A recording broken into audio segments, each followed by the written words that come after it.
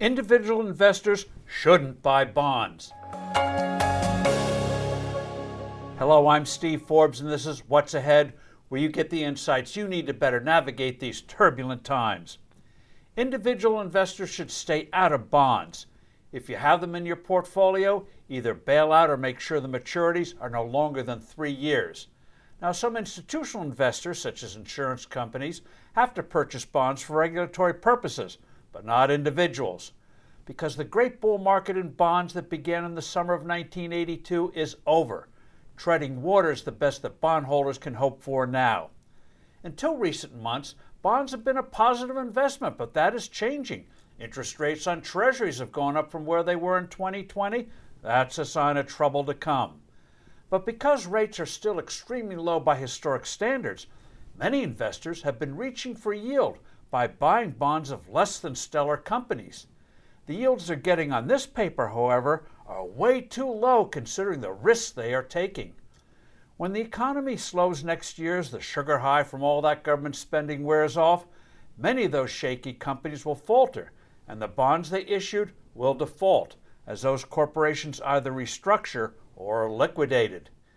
Even the yields investors get on bonds issued by the federal government are miserable considering the likelihood that we'll be experiencing more inflation, thanks to the possibility of even greater spending by Uncle Sam. We have never seen anything like this prospect of spending and ever more increases in the national debt during peacetime. Eventually, even the mighty Fed will not be able to suppress interest rates. Reality will set in.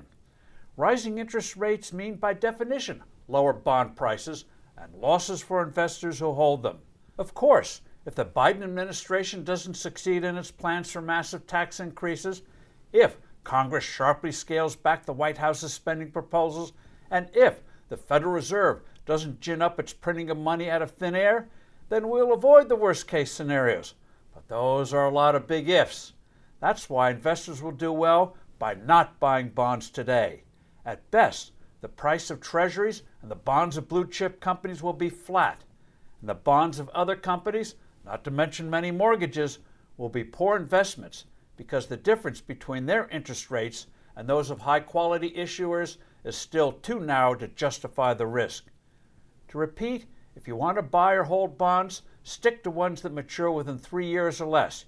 You won't get much of a yield, but you'll be far less likely to suffer painful losses.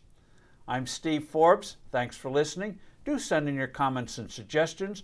I look forward to being with you soon again.